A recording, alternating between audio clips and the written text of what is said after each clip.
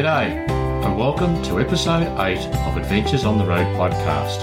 I'm Shane, and right off the bat, I'd like to thank Craig for his great review of us.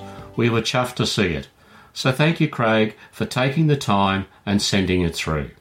Now, coming up in this episode, we venture to Outback Queensland. We talk a winter warmer in the quick cook-up and chat to that Aussie larrikin, Macca. Support for today's show comes from Charleville in Outback Queensland, in the form of the Cosmos Centre. Now, this is one of my most favourite places in Queensland, but it has been a while and I was amazed at the changes they have made. So let's dive right in and speak to Michael about the exciting things you can do and see at this fantastic attraction. G'day, Mike. How you going? Good, and yourself? Yeah, really good, thanks. Okay, so what's the first thing we can do when we get to the Cosmos Centre during the day? During the day? Well, there's a couple of things that we actually have on offer. The best thing I would do when I walk in, especially after travelling, I would go straight to the cafe and get a really nice coffee, because a little bit of caffeine while you've been travelling is always a good thing. But then I would start looking at the different tours that we have during the day. And we actually have two different things you can do during the day. You can kind of nerd out and go have a look at the sun with all the solar flares and the sunspots. Or if you wanted a little bit of different nerding, you can go into our Astronomy by Day, which is our self-guided interactive area.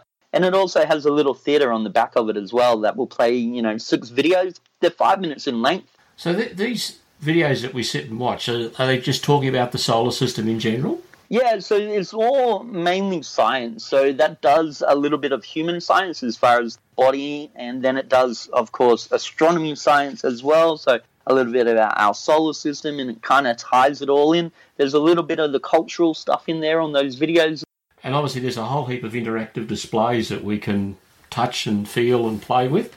Yes, absolutely. Plenty of buttons, plenty of wow factors as well, because some of this stuff, it's quite amazing. Who knows, really, how the astronauts go to the bathroom in space on the International Space Station? It's not something we think of. But this is the type of stuff you'll learn when you're walking around that interactive area. What about, do they talk about what they eat? Yeah, absolutely. Yeah, they sure do. In fact, there's a couple of samples of the food out there. And in fact, you can even buy kind of like this freeze-dried ice cream in our souvenir shop as well. So if you wanted to see or taste what they actually have for ice cream, yeah, you can get it and eat it yourself. And I know I'm a little bit biased, but it actually does taste like ice cream. You would think that it would taste, really bad or something, but it really tastes like ice cream. I like a good ice cream. Yeah, and so do I. What could we organise for ourselves to do of a night time? You've got about, 4 different tours, I think. Yeah, that's right. Yeah, it's even growing. So there's going to be more tours coming around the future as well. So it's quite amazing. The 4 at the moment, though, that we have, I would say they're quite cool because they're all different. And that's what I love about it so much. So to give you an idea, we have our general observatory, and this happens in our massive observatory that houses 4 14-inch telescopes. The whole sliding roof opens. You'll get to see about 5 to 6 different objects in there, and it's really fun. It's our most basic astronomy science tour that we have. So for the people that don't know a great deal, that do want a beautiful introduction to the night sky, this is definitely the tour for you. So that's one of the things, anyhow. Now, I'm just going to stop you there. Yeah. Did I hear you say 14-inch telescope? Yeah, 4 of them, yeah. Well, I can remember when I went a few years ago now, they were 12-inch, so you've upgraded them. We have, yeah. That was one of the first things I did when I got out here. We looked at the telescopes, saw the life left in them, saw how they were going, and decided that we needed to get new ones. And in doing that process, instead of just replacing 12, we thought, let's do the 14s. That's going to make the viewing even more spectacular, isn't it?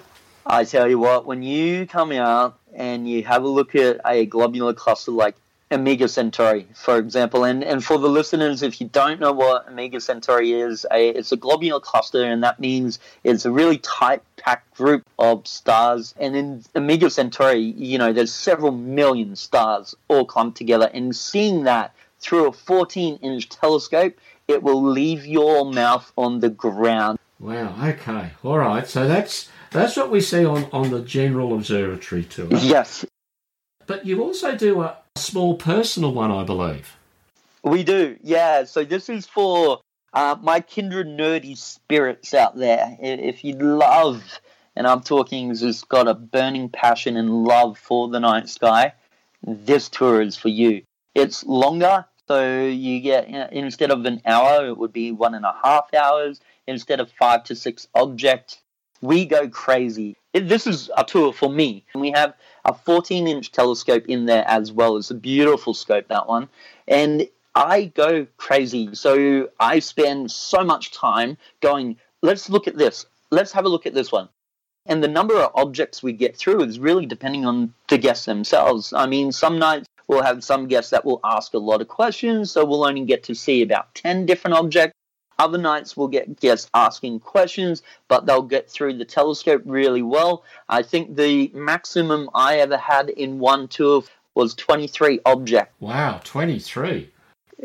Yeah. So, like I said, I go a little bit crazy with it, but I love it. I absolutely love that tour. It's so amazing. But it is more involved. So, for the general one, for example, we would really never get into the nitty-gritty of, say, a black hole. What is a black hole? How big do they get? How does it work? How does time dilation work around a black hole? So that's the type of thing we do in the small and personal. Now, okay, we're into the stars, the planets and so forth. A photo bug. Have you got something to sort of satisfy the person with the camera? I do indeed. So other than being an astronomer, I'm also an astrophotographer. So one of the tours that I love to get my hands on when I can actually do it is the astrophotography tour. So Mark and I are the astrophotographers out here. So if you have a DSLR camera and I find a lot of people have these beautiful cameras, but they never really experience it too much in the manual mode. Everyone will go more for the automatic settings and rely on the camera. So if you want to know how to take an amazing photo of the night sky, and your automatic will simply not do that, and I can tell everyone now it won't work. It just won't happen. You need to understand the manual settings. So what you do is you come along to our tour, our astrophotography tour. It's like 1.5 hours. We'll give you a tripod if you don't have one, and you just come out with Mark or myself, and we will go through the settings. We will not only go through the settings, but we'll give you an understanding of your camera and how it actually works, and therefore that empowers you to take amazing photos of the night sky. And then for the rest of the trip, you'll just be staying up all night taking as many photos as you can. It gets very addictive. Is it just taking photos of the night sky that you do with photography, or is there something else that you do? So at the moment, anyhow, phase 1 is just taking photos of the night sky, and that's when it's clear. And in fact, if it's cloudy, we still do it because some of the best photos I've ever taken is with cloud cover.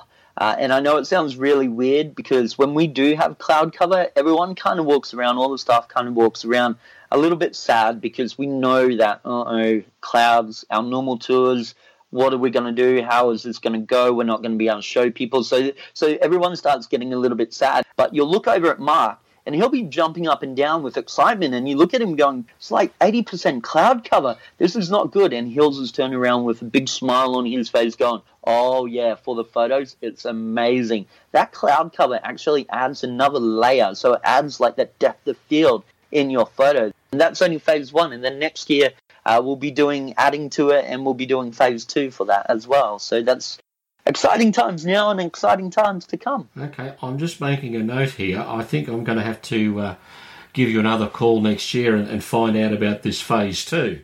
Yeah. I don't want to give it away too much, but let me put it this way. Phase 1 is about the night sky. Phase 2 is what's beyond.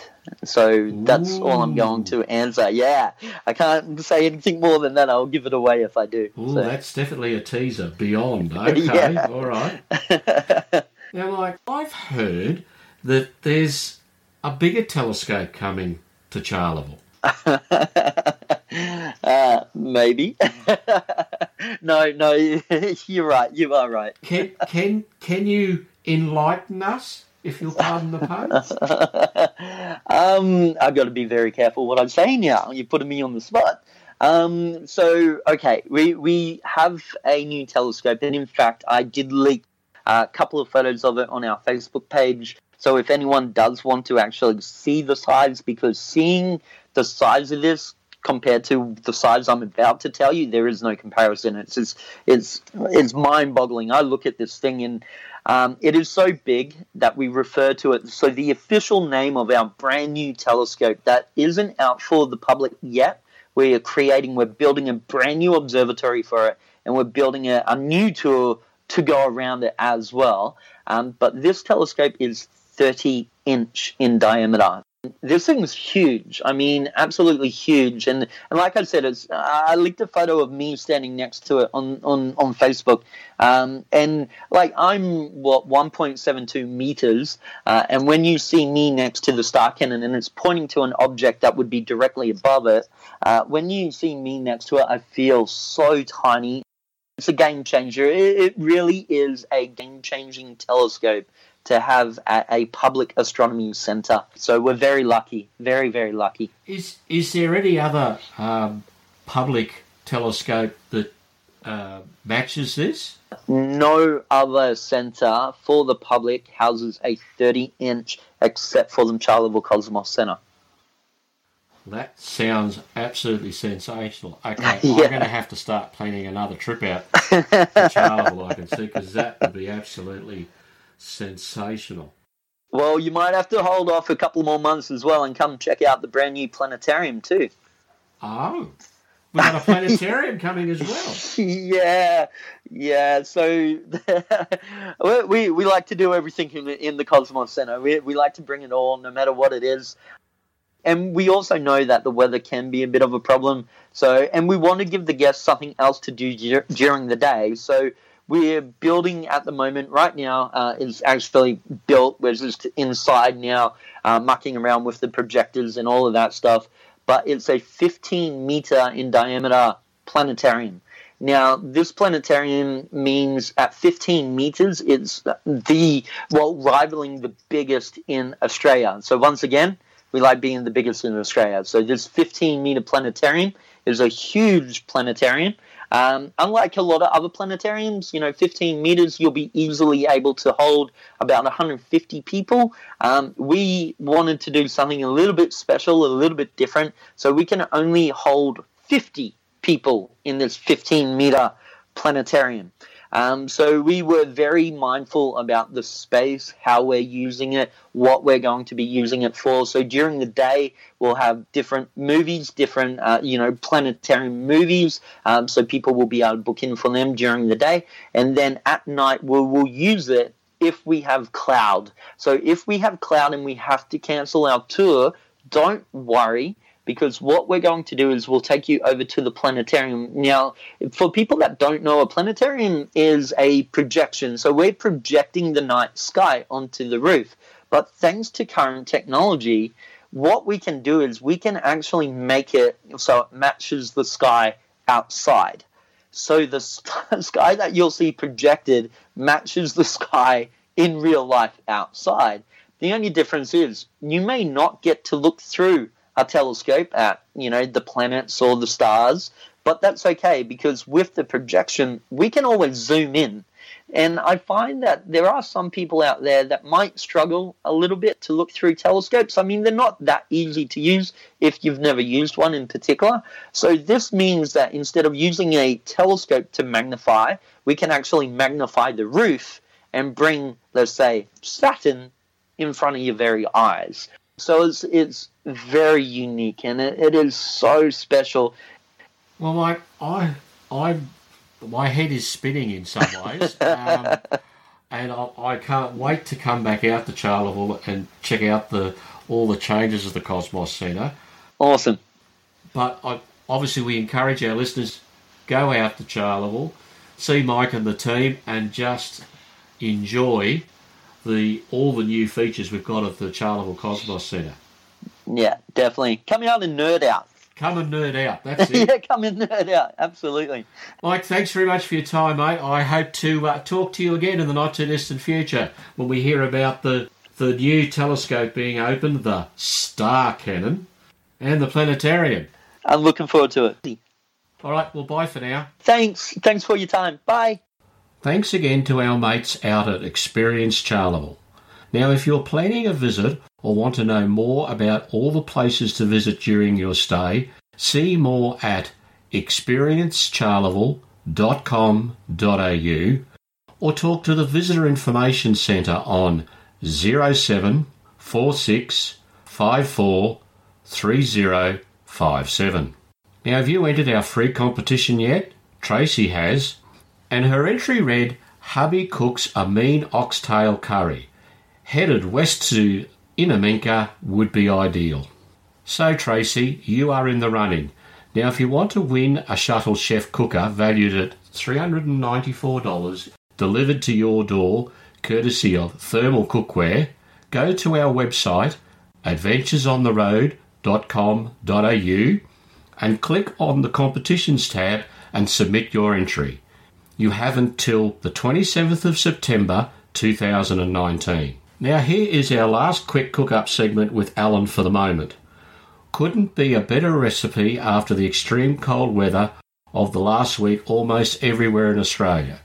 Yep, I know, up north, it's lovely this time of year, don't rub it in. It's mulled wine in the thermal cooker. What about when it's winter time and we're having happy hour, but we might want to have a cold glass of wine. Is there some recipe you've got that could be like a wine, but a bit warmer?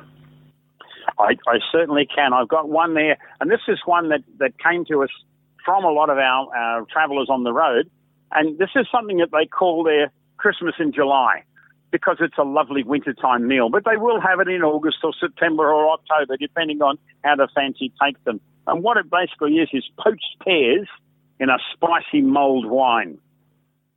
So especially when those green pears are in season and they're as cheap as chips all over the place, to get yourself a bag full of green pears, peel the outside but leave the stalk on it. Then you're going to put them inside your saucepan, and you're going to cover it with a red wine of any description. I call it Chateau Cardboard. It doesn't have to be anything special. It can be a cask wine, because you're going to turn it into a mulled wine, into a special spicy fruit wine. Now, I usually have pre-made a bouquet garni. In other words, a little muslin bag with all my spices in there. And the reason I do it in a little bag like that, there's nothing as sad as tipping the dregs of your wine back in the dark and finding you've got a throat full of cloves that you didn't expect. So a little muslin bag that has the spices, and once again, this can be pre-made up, many, many hours before. Now, with your spices in this situation, you can mix and match anything you like. If you look up mulled wine on Google, there's thousands upon thousands of recipes for it. But basically, it's nutmeg and it's cloves and it's cinnamon sticks. It can be star anise. It can be whatever you want to put into the whole thing. But you make up the little spice mix that suits you and have it in a little muslin bag. And I, once again, keep a little plastic container with half a dozen of them in there so I can make a mulled wine at a very quick pace if I need to. So let's go back to these poached pears. You've got your saucepan. You've put your peeled pears in there. You've covered it with wine. Now, I usually put about a half a cup of caster sugar into that wine to sweeten it all up a little bit. So you stir it all through with the wine. I'm going to sit in there my little bouquet garni, which is my cinnamon and cloves and whatever else into the whole thing. So it's sitting in there. Now, I do like the zest of a lemon or a lime. So you can either put a whole peel in if you like, or just zest it off the outside of your citrus and put that into it. A good squeeze of bush honey. And once again, the honey can make such a difference in flavour depending on where you've got your bush honey from. So that whole lot is now going to sit on the stovetop. It needs about a 5 to 10 minute gentle simmer. Now, it doesn't need to be boiling strongly at all. It's just a very, very gentle simmer. Now, once you've given it that 10 minutes, the whole saucepan goes into the Shuttle Chef, close the lid down, and leave it to brew. Now, it will be ready to eat, to drink, if you like, and eat in about an hour or so's time. But if you can do that in the morning and leave it all day long, the longer the pears are in there, the more blood red they will become, and the more the pear flavour will end up into your wine. So the end of the day comes around, especially if you're sharing with friends, you can say, okay, I will bring the entree and the dessert. You guys supply the dinner. So you sit down, you're ready to have your entree, which is going to be a mug of mulled wine. But remember one thing, with the shuttle chef, when the lid is closed, there is no evaporation. In other words, there's no loss of alcohol out of the wine. So a mug of mulled wine is a full-bodied mug of wine. So you pour out your mug of wine, you close the lid back down again to keep the pears nice and hot. You start with your wine, you go and have your barbecue or whatever dinner you're having with friends, and then you finish for your dessert by taking these beautiful blood red pears out. And if you have that with yogurt or cream, it's a meal you'd pay money for. And if there's a little bit of mulled wine left, you've got something to wash it down with at the end. You certainly have. You certainly have. It's funny, when I first put that recipe out on our website, I mentioned to people that any of the wine left over in your saucepan, you can mix it with your yogurt and you end up with this beautiful dark purpley yogurt that you can put all over the top of it. And I had these incredible emails that came back from all over the place saying, what wine left? There never is any wine left. The wine is all gone by the time you're ready to have your pears. Oh, yes, I can well imagine. Thanks, Alan from Thermal Cookware. Next time, stand by for something different. Our next guest probably needs no introduction to most of you. Our friends at What's Up Down Under have loaned us Macca for a chat. So let's hear his first go at a podcast. Well, I'd like to welcome to Adventures on the Road, Macca from What's Up Down Under. G'day, Macca. Shane, good to see you, mate. Well, actually, I'm not seeing you, am I? It's a podcast. I'm actually on the telephone, so I can't see you, but I know what you look like, and it's good to talk to you again, mate. That's the scary part, isn't it? Yeah, this is what happens with modern technology, mate. This is it. So, listen, tell me, what have you been up to the last few days? Mate, I've been on a shoot with What's Up Down Under. We've been down in Victoria, beautiful sunny Victoria. And in the dead of winter, of course, I was being facetious then.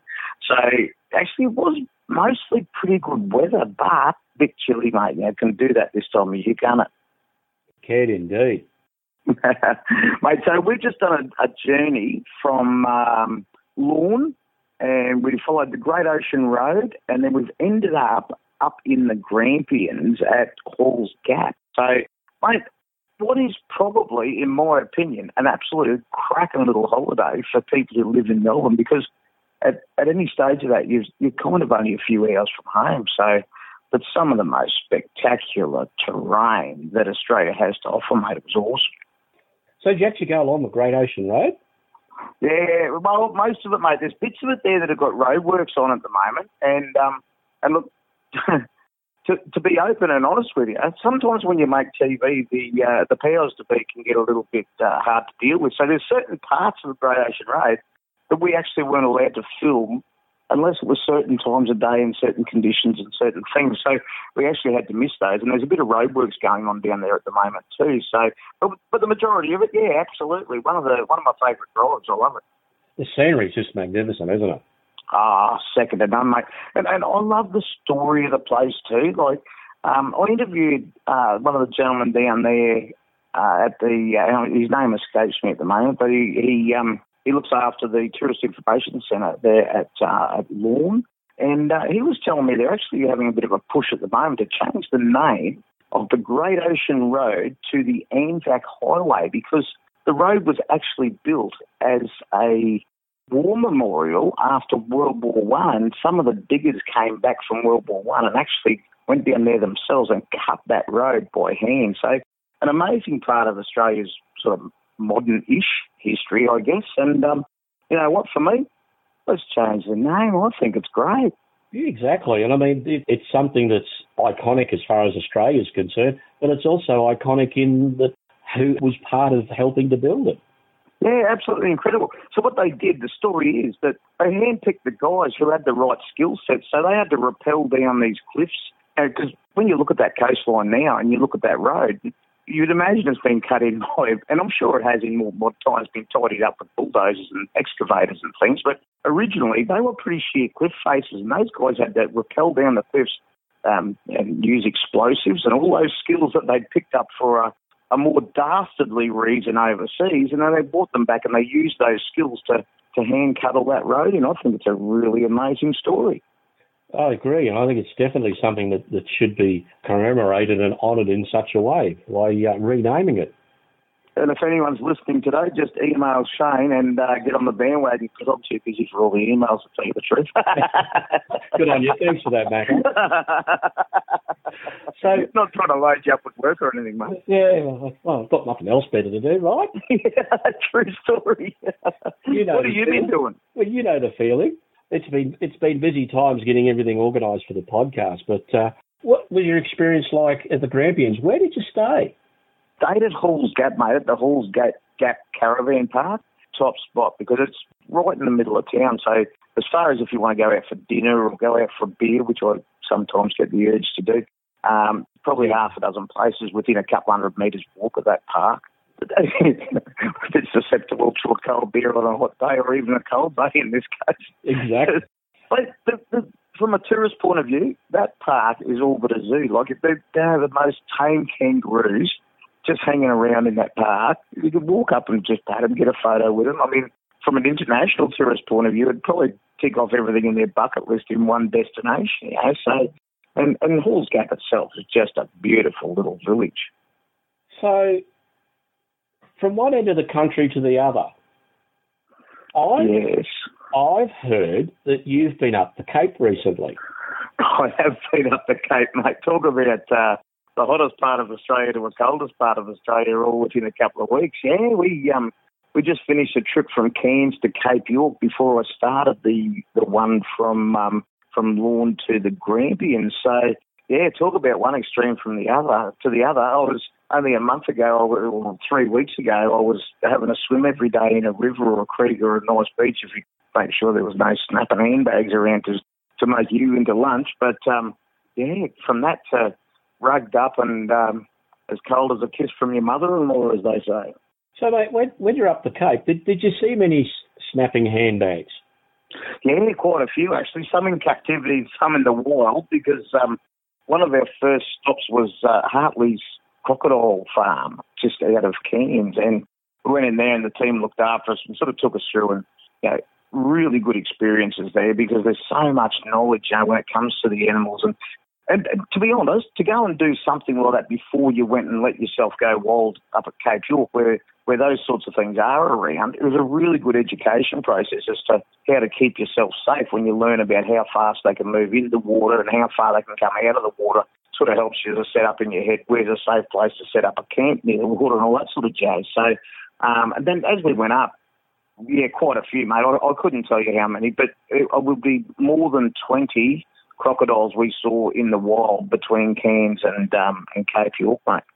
Did it feel any different seeing them in the wild to seeing them at the park? Well, it's kind of nice to see a nice big strong fence between yourself and them, yeah. Yeah, it's nice to have that there. You're sort of standing up on the front of a tinny, flicking lures around trying to catch a barramundi, and this big lizard runs down off the bank. You kind of put yourself in check and go, maybe you shouldn't be as brave as you feel you are right now. Hop down in the bottom of the boat hole, mate. So did you catch many barra while you're up there? Nah, not a one, mate. I'm blaming the water temperature. Everywhere we went, the water was still a little bit too cool for them. They're very much a fish that'll bite on the water temperature. You know, they get a bit lazy when it's cold, a bit like us humans. But we did catch plenty of other stuff. So successful from a fishing point of view, and the weather was, well, actually it rained a little bit between Cairns and Cape Tribulation, but you can't expect to go to a rainforest and not have some rain, so that's all right. But once we left there, magnificent, sort of early 30s every day, not a cloud in the sky. It was not hard to enjoy, mate. Sorry to rub your nose into it. You weren't there. Yeah, thanks, Macca. I'll remember you at Christmas card time. Yeah, good on you, mate. So, did you get up to the actual tip? Right up the tip? Yeah.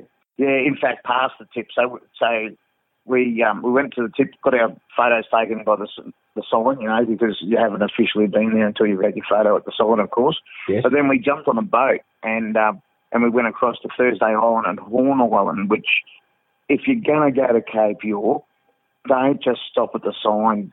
Well, that's all we could fit of Macca this episode. We'll finish the rest of Macca's chat about the Cape and Horn Island's World War II history, along with his overseas trip and new venture into spices next episode, so stay tuned.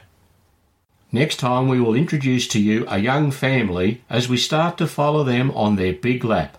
They will report in on the good, the bad and the ugly, with tips and tricks and stats to help everyone planning this type of adventure.